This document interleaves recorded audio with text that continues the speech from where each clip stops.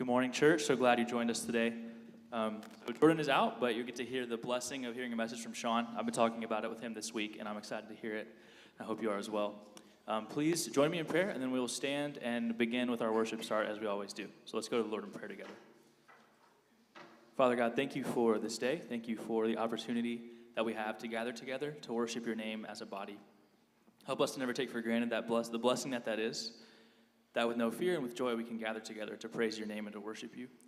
Please, Father, as we continue in this time, help us to be focused on you and you alone and to worship you with all that we are. In Jesus' name, amen. So please stand and read this with me. O God, our God, you are welcome in this space. As we gather, may my lips praise you, may my eyes see you, may my ears hear you, may my mind focus on you, may my heart be changed by you. This is a sacred space. Change me in it.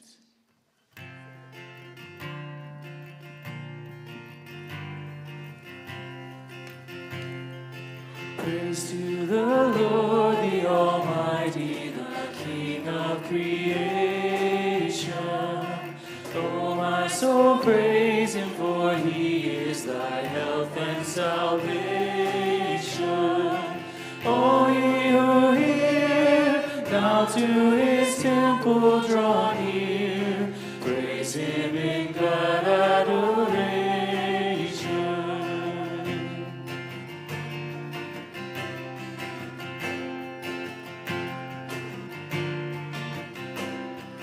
Praise to the Lord, who o'er all things so wondrously reigneth, shelters thee under his wings, yea, so gently sustaineth.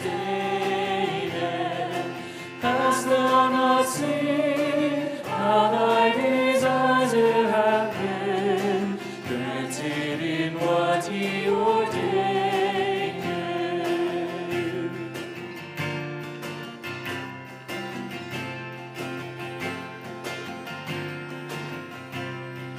Praise to the Lord, oh let all that is in me adore him.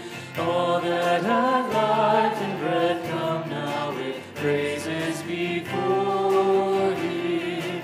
Let the young man sound from his people again, gladly forever adore him.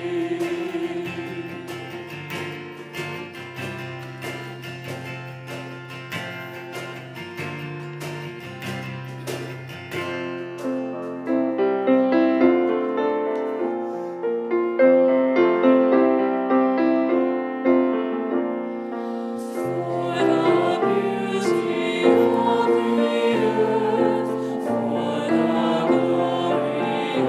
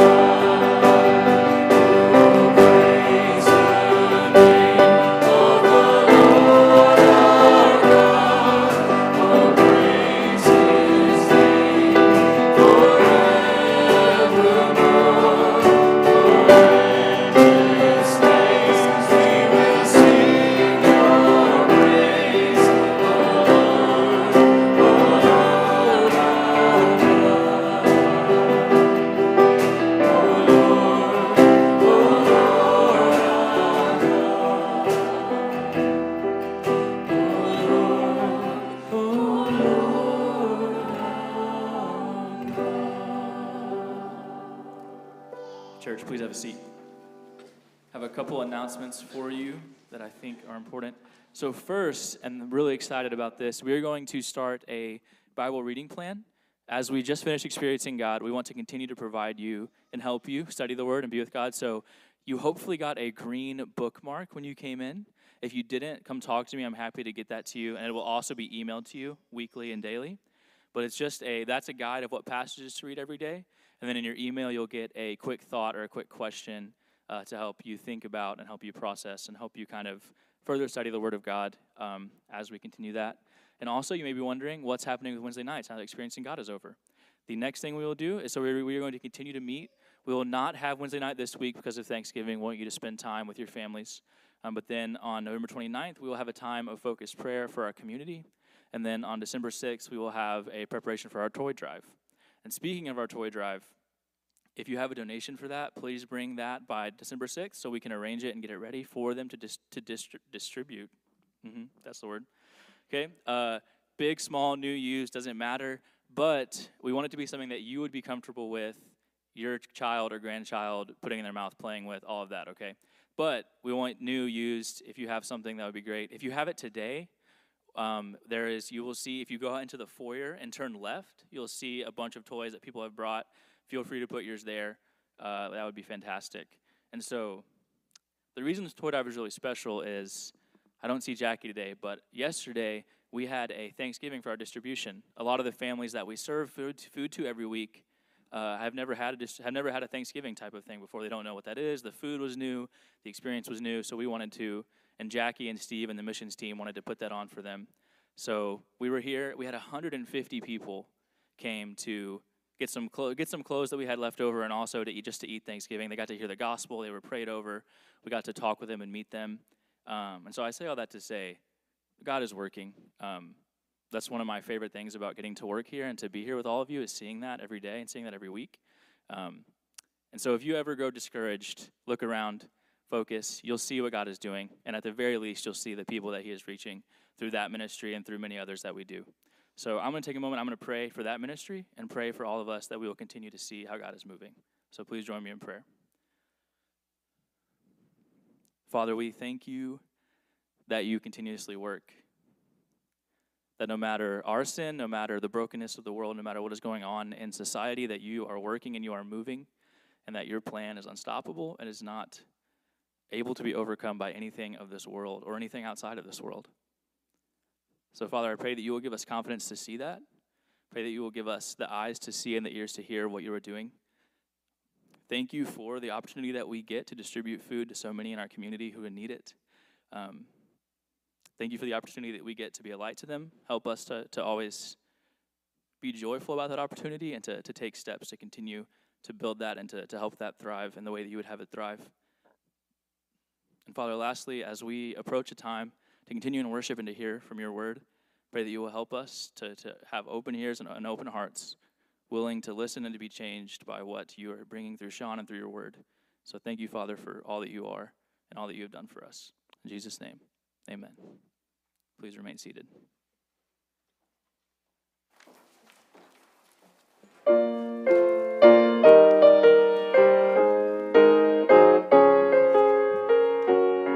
the King, let all the world rejoice.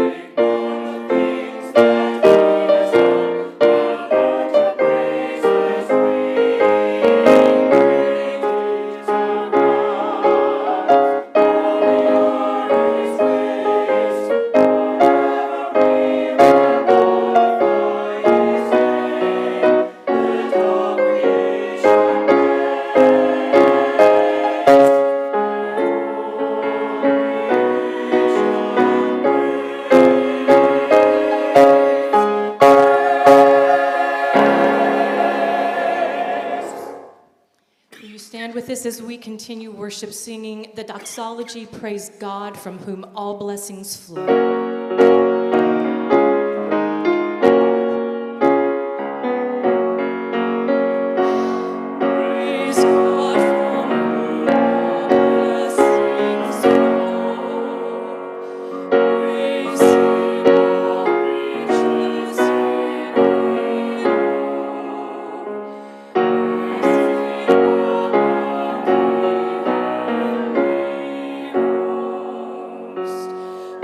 Praise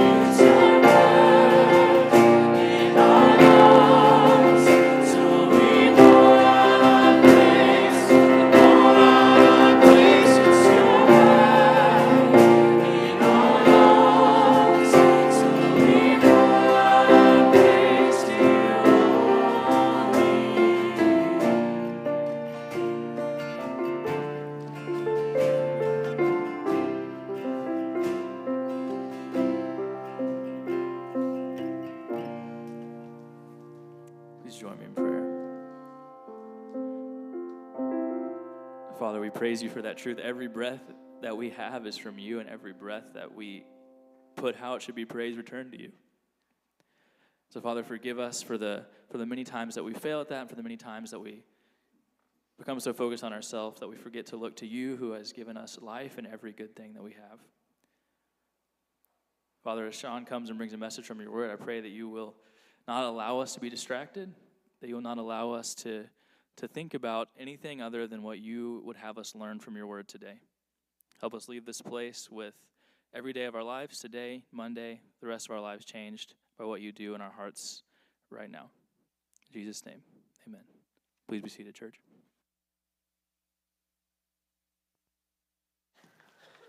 Am I on? Oh, good.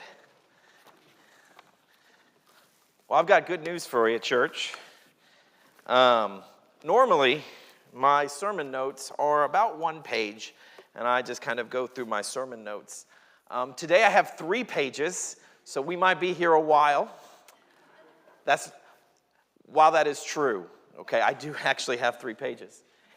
I know why, okay, and some of you can at least feel my pain. Okay, the last time I was up here and I was having to read from my Bible, it was a little hard to read. So I have big text so I can read to make sure that I have my text right and my passages and all that stuff. So I'm getting a little older, but maybe getting a little wiser as well. Make that happen. Today, though, we're going to be in 1 Corinthians chapter 1.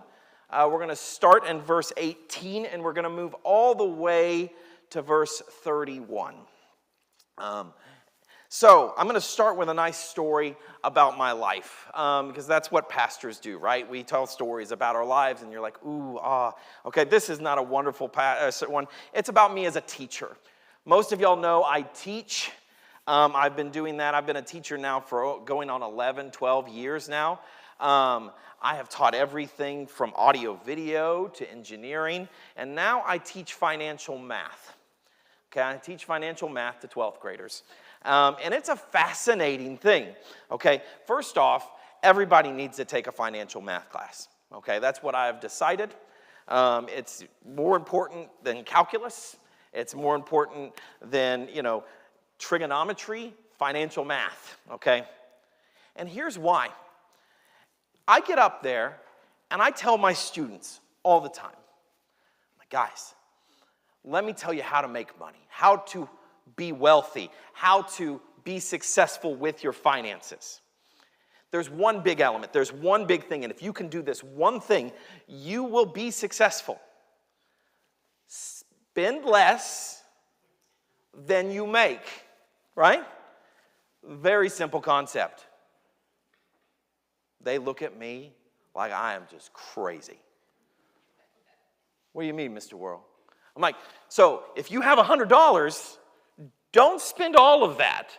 Spend some of that and save some of it for a rainy day or something like that. This concept really is foreign to these 12th graders.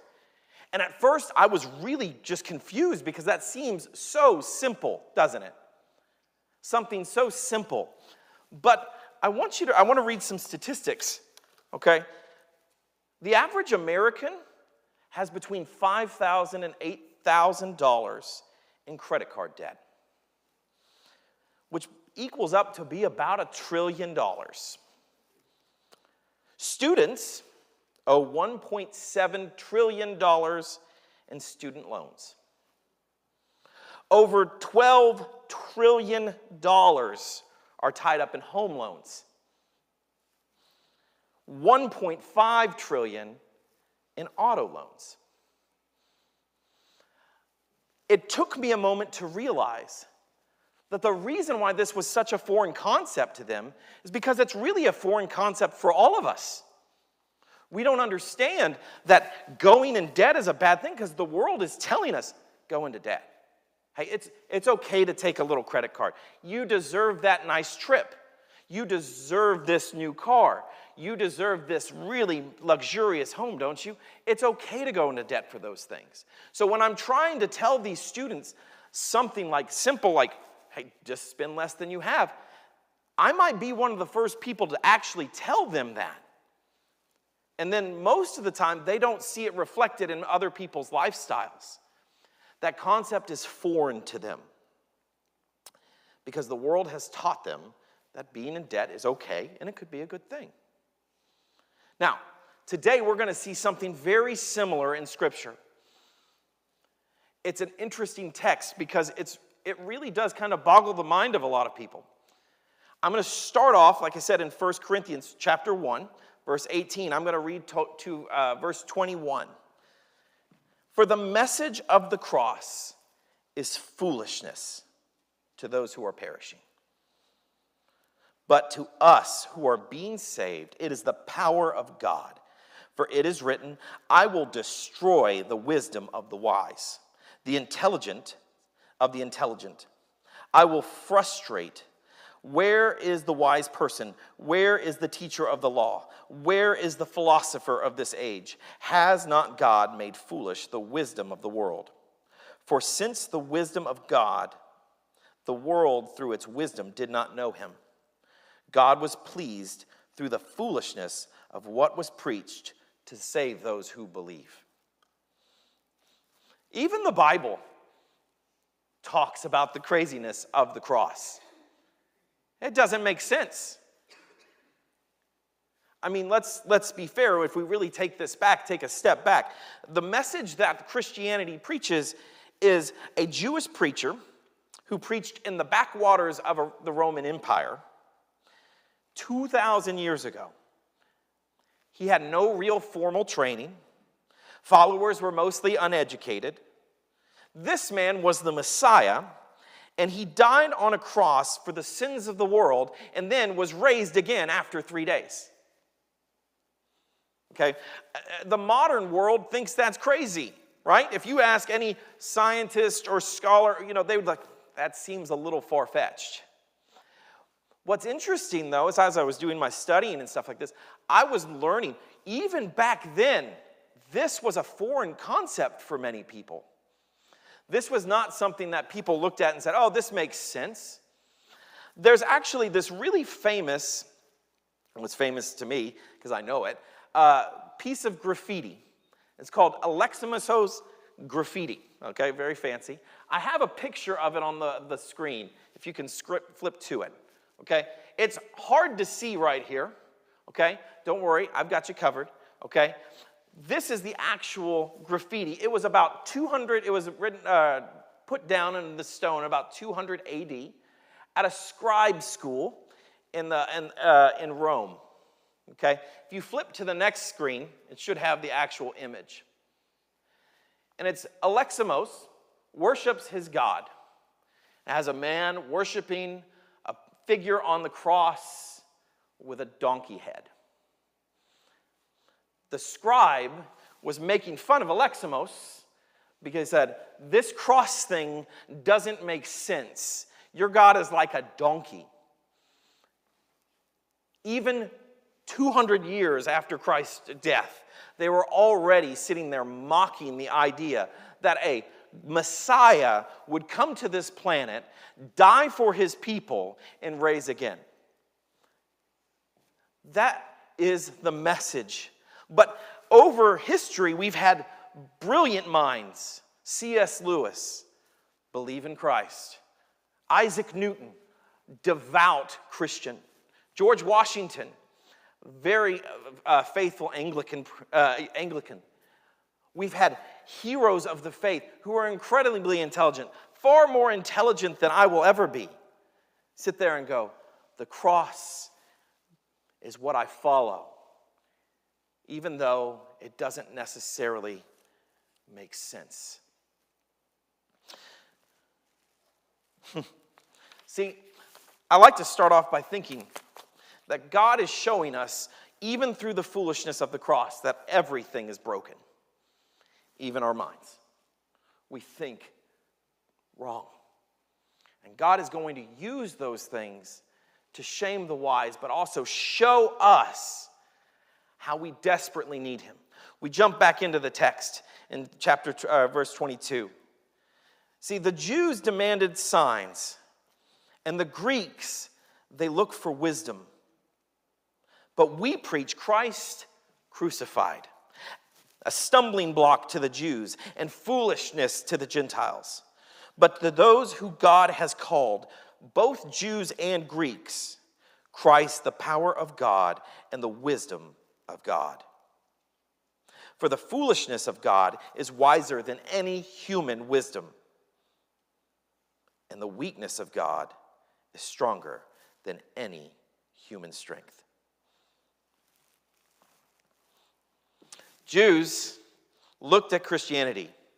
They looked at Christ. When he was doing his messages and he was going around from town to town, they always wanted signs. There was actually, scholars would say they were looking for one real big sign for their Messiah. Are you the one that is going to free us from the Roman captivity that we're in? Are you going to be our warrior king? That's our Messiah that we're looking for. We need to see that you are the one. And they constantly ask over and over and over throughout the text, show us, show us, show us. Now, the Greeks famously had Stoics, and they would sit around and they'd talk and they'd sit down and reason. You'd had philosophers, great philosophers of their time. They would sit, and they were considered to be very intellectual and very wise in their day. And they looked at the cross and they said, this doesn't make sense.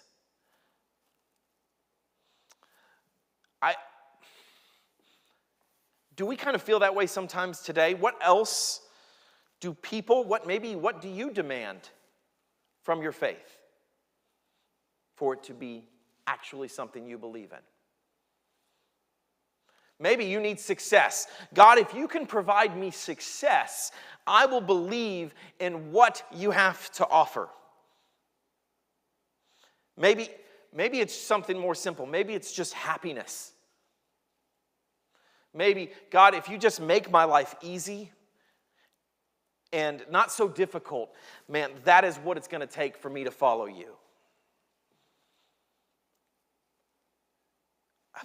Church, I believe both of those things can happen.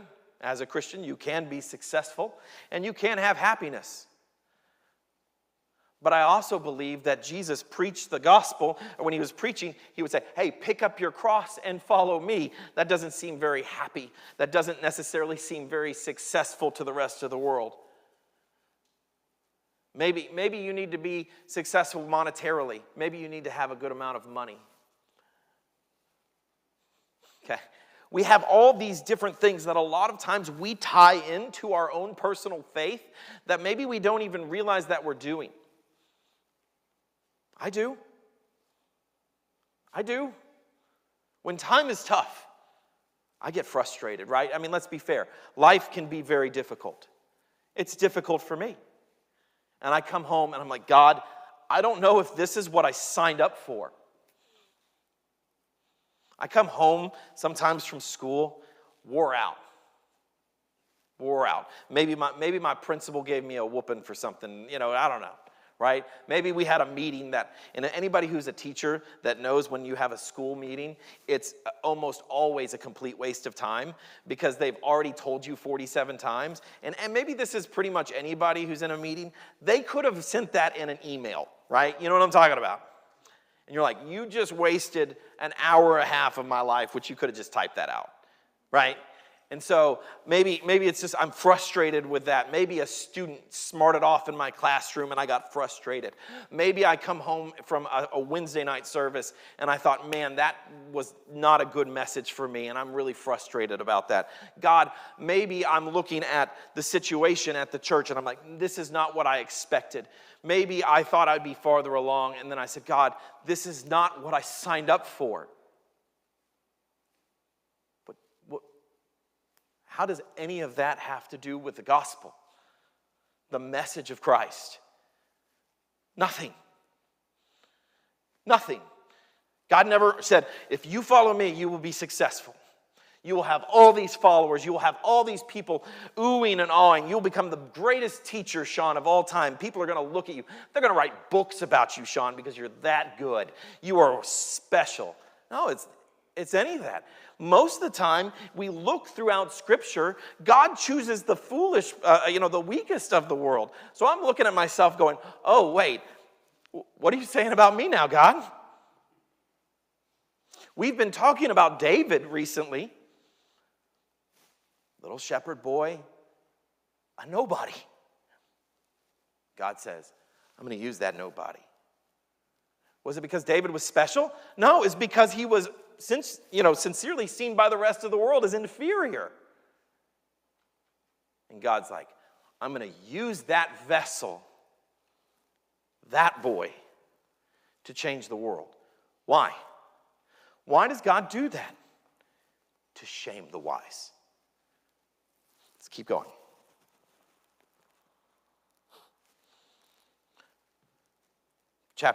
Verse 26. Brothers and sisters,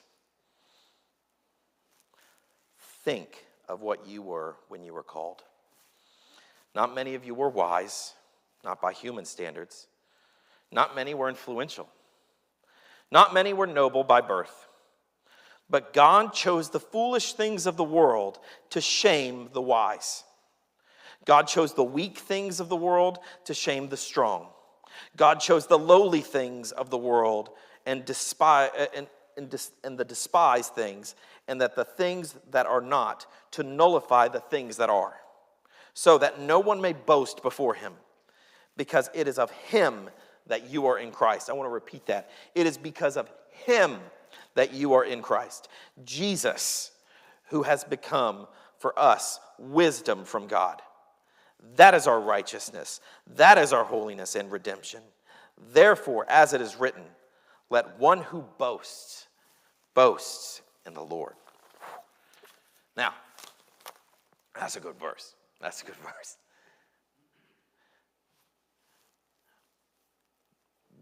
What do we boast about? What if God is using us to shame the wise? But what do we lean towards? What does the world lean towards for knowledge? Is it science? Sure.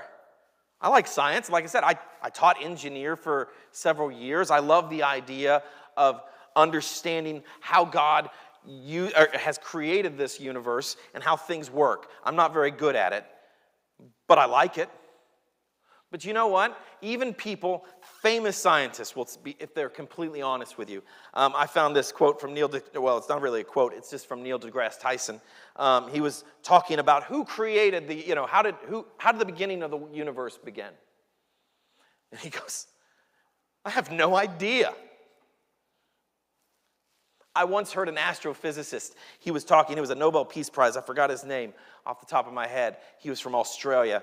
He was asked how the beginning of the universe was created because he was a prized astrophysicist. His specialty was on the Big Bang, and he goes, I have no idea. He goes, you would be better off asking your rabbi, your imam, or pastor. He goes, because they have a much better understanding of how the beginning of the universe was created than I will ever have. That's kind of telling to me. Maybe we look towards the rich and right? Hey, he's got a lot of money or she's got a lot of wealth. Maybe we listen to them and that's how we will become successful. That's the things in life that we need. There's a famous quote that was popular really in the 80s and early 90s by a guy named Malcolm Forbes. It says, those who die with the most toys wins. Do you remember that? He's dead. He died in 1994. I don't know if he's winning right now. Maybe it's the powerful. Maybe we look to people who have power, whether it's politically or just maybe political sway or whatever that may be. There's a famous quote that says, power corrupts. Absolute power corrupts absolutely. It's by a guy named Lord Acton. He understood that power isn't all that it's cracked up to be. Maybe it's fame. I want to be the next American Idol. And no, I do not. You do not want me. I would be one of those people on the first episodes, where they're like, okay, try, do something cool. And I get up there and they just make fun of me. And I'd be like, yeah, I'm that guy, right? Albert Einstein had a really interesting quote about fame. He says, with fame, I become more stupid, which is a very common phenomenon. People who have strived towards these things have seen that they come up empty. They may answer a few things, right? Science may be able to tell us how grass grows or maybe how ecosystems work or something like that. Being rich, hey, that can solve a lot of problems, being taken care of and things like that. But the big picture questions, hey, what are we here for? They're not touching. I think the Bible is trying to show us right here through these texts that God says we can't figure this and do this on our own. Because it doesn't make sense to us. We try. We look around and we go, this doesn't make sense. The cross doesn't make sense. And God's like, I know.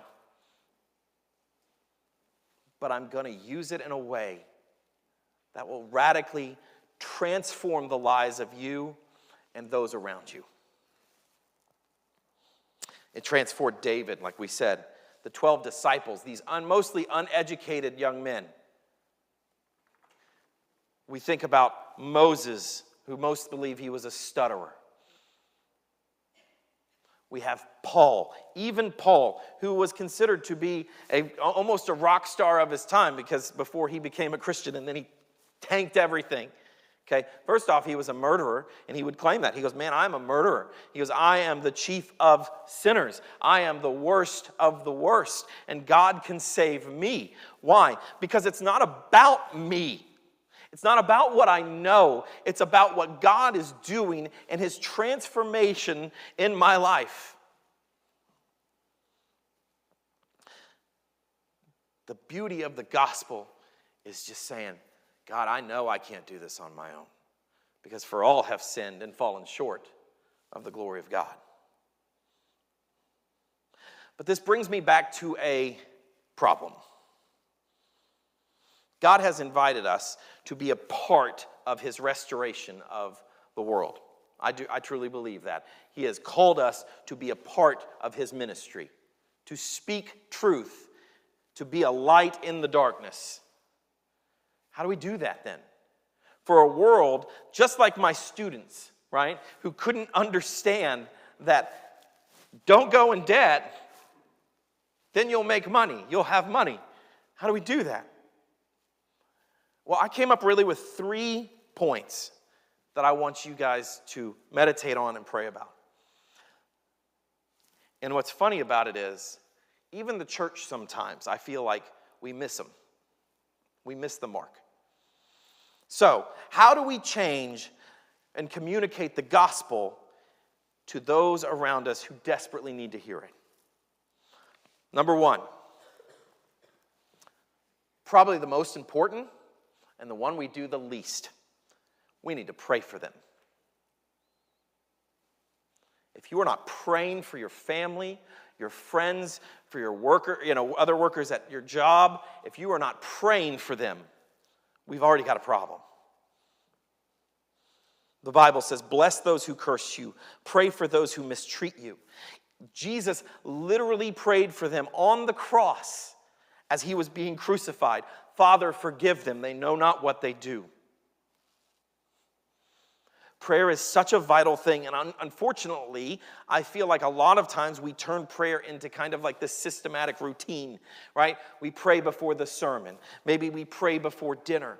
Maybe we have that moment where we go to bed and we just say, okay, God, thank you for all this stuff, okay? Or whatever that may be. Or if we're really good, when things are rough, we're like, okay, God, I'm in trouble right now. I really need you. Okay, and look, can I be fair? You know me, I've been here so long, and you are ADD, Sean, okay? You know what's hard for ADD people? Pray, okay? It's not easy for me because I'm sitting there, dear God, and I start my focus on my prayer, and I'm like, did I turn the microwave off? Why would I need to turn the microwave off? And then I'd start, thinking about maybe like the randomness of the Marvel Cinematic Universe or something like that. And then I go back, okay, God, back to you. And then squirrel, right? And then another one and another one. Okay, it's difficult to pray sometimes. I get it. Okay, my attention span is small. But over and over again, we see in Scripture that prayer is vital to changing the lives of those around us. I've used this illustration before, but I think it needs to be revisited for just one moment. One of my favorite things about the Billy Graham, when he was doing all his revivals and things like that, was the fact that he would say, the power of my revivals were not me getting up there and preaching. Okay? He goes, it was the fact that for a year prior, I had people praying nonstop. They had sign-ups where churches would sign up and pray for that specific revival for a year. At 1 o'clock in the morning, there was a group of people praying for that revival. Theologians and scholars and people, Christians high and low, have asked, why were these things so successful? Billy was a very charismatic speaker, okay? But he wasn't that great. I think it's because he understood that prayer is vital. 2, second one. Show them through your own actions. We have to be, church, men and women of integrity. I think that goes without saying. But people watch us. Maybe people at your job, maybe people, your family, your loved ones, daughters, sons, cousins, nephews. They are looking at you. And I'm hoping at this point they know your faith, but they want to see that you're real. When I was younger, there was one of my Sunday school teachers was talking to me about his faith and actually witnessing to his group of, I don't remember where he worked, but all his guys, friends went out afterwards and they would go to get a drink or something like that. And he would go and he would sit and he would have a good time with them. He would not, okay, let's just be fair, us guys, we can get ourselves in a little bit of trouble when it's all of us, you know what I mean? We get a little crazy. We start talking about things maybe a little rough, okay? But he never partook in those things. He would smile and he would move on and he would sit there and go back to it and didn't really think anything of it. But he was like, look, a man of integrity is not going to jump into that. That's not a conversation. Now, he didn't go in and he even said it. He was like, I'm not going to go in and just belittle all these people because, Lord, they know not what they do. But he always was invited and he always went. He said 3 years down the road, one of his co-workers came up to him and says, I got a question for you. He goes, yeah, sure. He goes, why don't you ever jump into these type of conversations?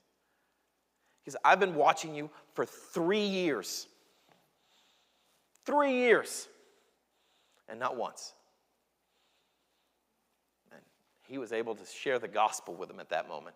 He says, he goes, I'm a Christian. He goes, and I believe as a Christian, we don't need to be diving into those things. He goes, I believe that we need to love one another. We need to lift one another up. Okay? And I feel like me jumping into that is not being a man of integrity. He goes, that man became a Christian that day. He goes, that's something I want. Which leads us to our last point. We got to give him an opportunity to experience it.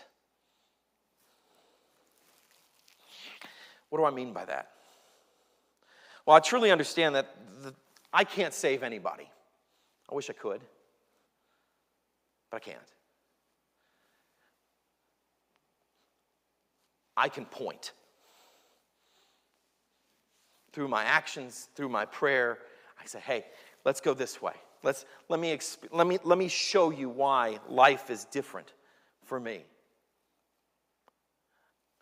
It's like the blind leading the blind, right? You can't, just come on. I cannot solve all your problems, but I know someone who can. And I want to give you an opportunity to experience that.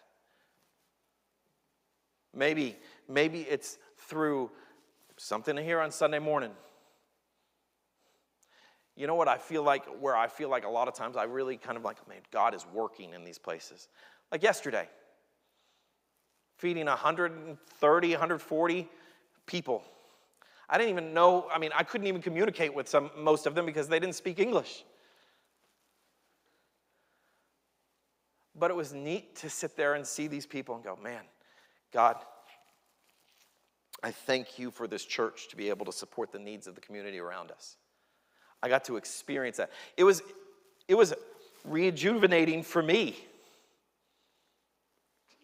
When we do those types of things, invite people to experience those moments. So often I feel like we get embarrassed, right? It's like, this is something I do. We kind of push them away. It's something like that. How are they ever going to know Jesus if they do not have an opportunity to experience the great thing he has to offer?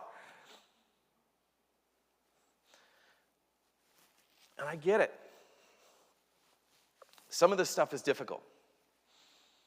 What I love about these three things is realistically, we have two major types of people in the world. We have the introverts and the extroverts. I am more on the extrovert side. My wife is more on the, well, not really. She's kind of extroverted. I'll use Madison for an example. She is an introvert. Okay, she will tell you, she's like, introvert. Okay. She can still pray for people, right? You can still do one of these things. Okay, I don't want to go up to random strangers. I'm not there yet, Sean. Great, I'm not asking you to do that. Can you pray for them? Yeah, sure, I can do that. Okay. Now, ADD myself, right? Maybe I struggle with prayer. You know what? That doesn't give me an excuse not to do it. First off, I need to remind you of that. But you know what? I can get out there and talk to people and sit there and smile, and invite them in. But church, we need to get to a point where we are doing these things. It's nothing if it's just on my paper. It's not. The power is gone. In the end, though, it literally says, I want to go back to this. Let him who boasts, boast in the name of the Lord. What I love about this is actually a very freeing passage to me. Some people go, I don't necessarily feel like I like that. Okay. I boast because it's not about me and it's about God. And there's nothing that I can do to stop God. I've tried. There's moments in my life I'm like, God, I'm going to try and go the other way. And God's going to be like, and no. Go ask Jonah how that worked. Okay. So I can boast because God is doing his thing, and I'm just getting to be a part of it. So what's really interesting is when we, you don't have to pull it back up, but looking back at that graffiti, Aleximos's graffiti, that particular picture, like I said, it was found in a Roman school of scribes. You know what they taught there? I don't. Do you know the name of the person who actually wrote or put that on there? I don't. But do you know what I do know? Is that Christianity outlasted him. That what he saw as foolish has taken over and continues to impact and be a mighty force on this planet today. 2,000 years later, this person's forgotten. Jesus is not. Some random Roman, or out in the backwaters of a Jewish little community, sitting there changing the life of the world while this dude mocks it. And 2,000 years later, we can look at that and we go, you dummy.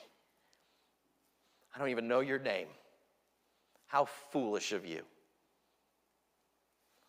I want to give you an opportunity right now. I want to give you an opportunity first. We're going to go to a time of prayer and just invitation.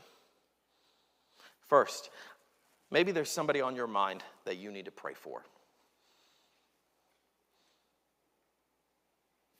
I want to give you an opportunity to pray for that person. Brother, sister, father, mother, daughter, son, whoever. One of the most powerful things, like I said, we can do is pray for people. 2, I want to give you an opportunity to experience who God is. Maybe you're listening to this message and you say, Sean, okay, this all sounds nice and good. I don't fully understand it. Great. First off, neither do I, right? The foolishness of man. But I promise you, I have experienced the great things that God has done. And I can say for 100% fact that he is for real. And he wants to have a relationship with you. He wants to change your life and let you live a life that is far greater than anything you could imagine. The world might not see it that way, but I promise you, it is. So I want to give you that time right now. Go with me in prayer. If you want to come to the altar, there might be a place where I've said this before, you might just want to sit down here and pray. You know, I am 100% on board with that. If you need to pray at your seat, I am 100% on board with that. But we need to be praying for this community and those people around us. So will you go with me in prayer? And if you need to talk to somebody right now, I need you to come on down and talk to me. And if you don't feel comfortable with that, you can talk to me after the service. But I promise you, I cannot let this time be wasted. God wants to do a radical thing in your life, and I want you to be a part of it. Let's pray.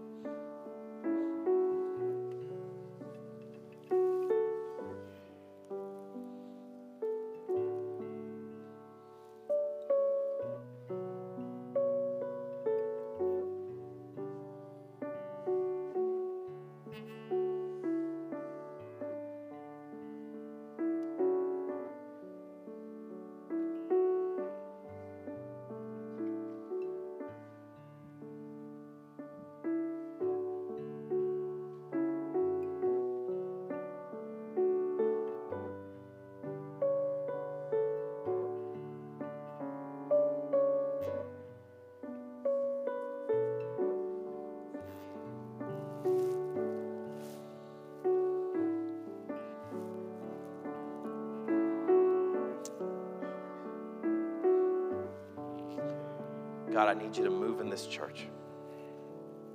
Move in these people. As we continue to praise you, let your light be shown through us. We love you. Amen.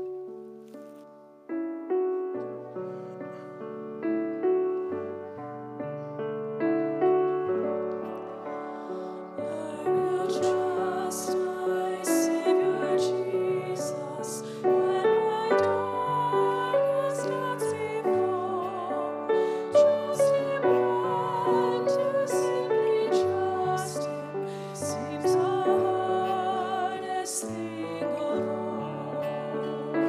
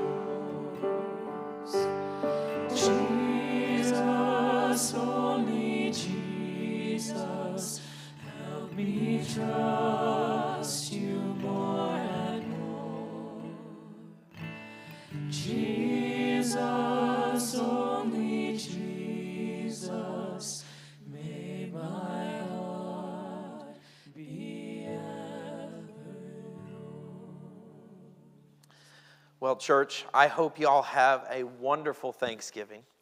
I hope you celebrate it and have a wonderful time. Just a reminder, we will not have service or Wednesday night so you can be with your family. But I would love to dismiss you with a simple little prayer. The Lord bless you and he keep you.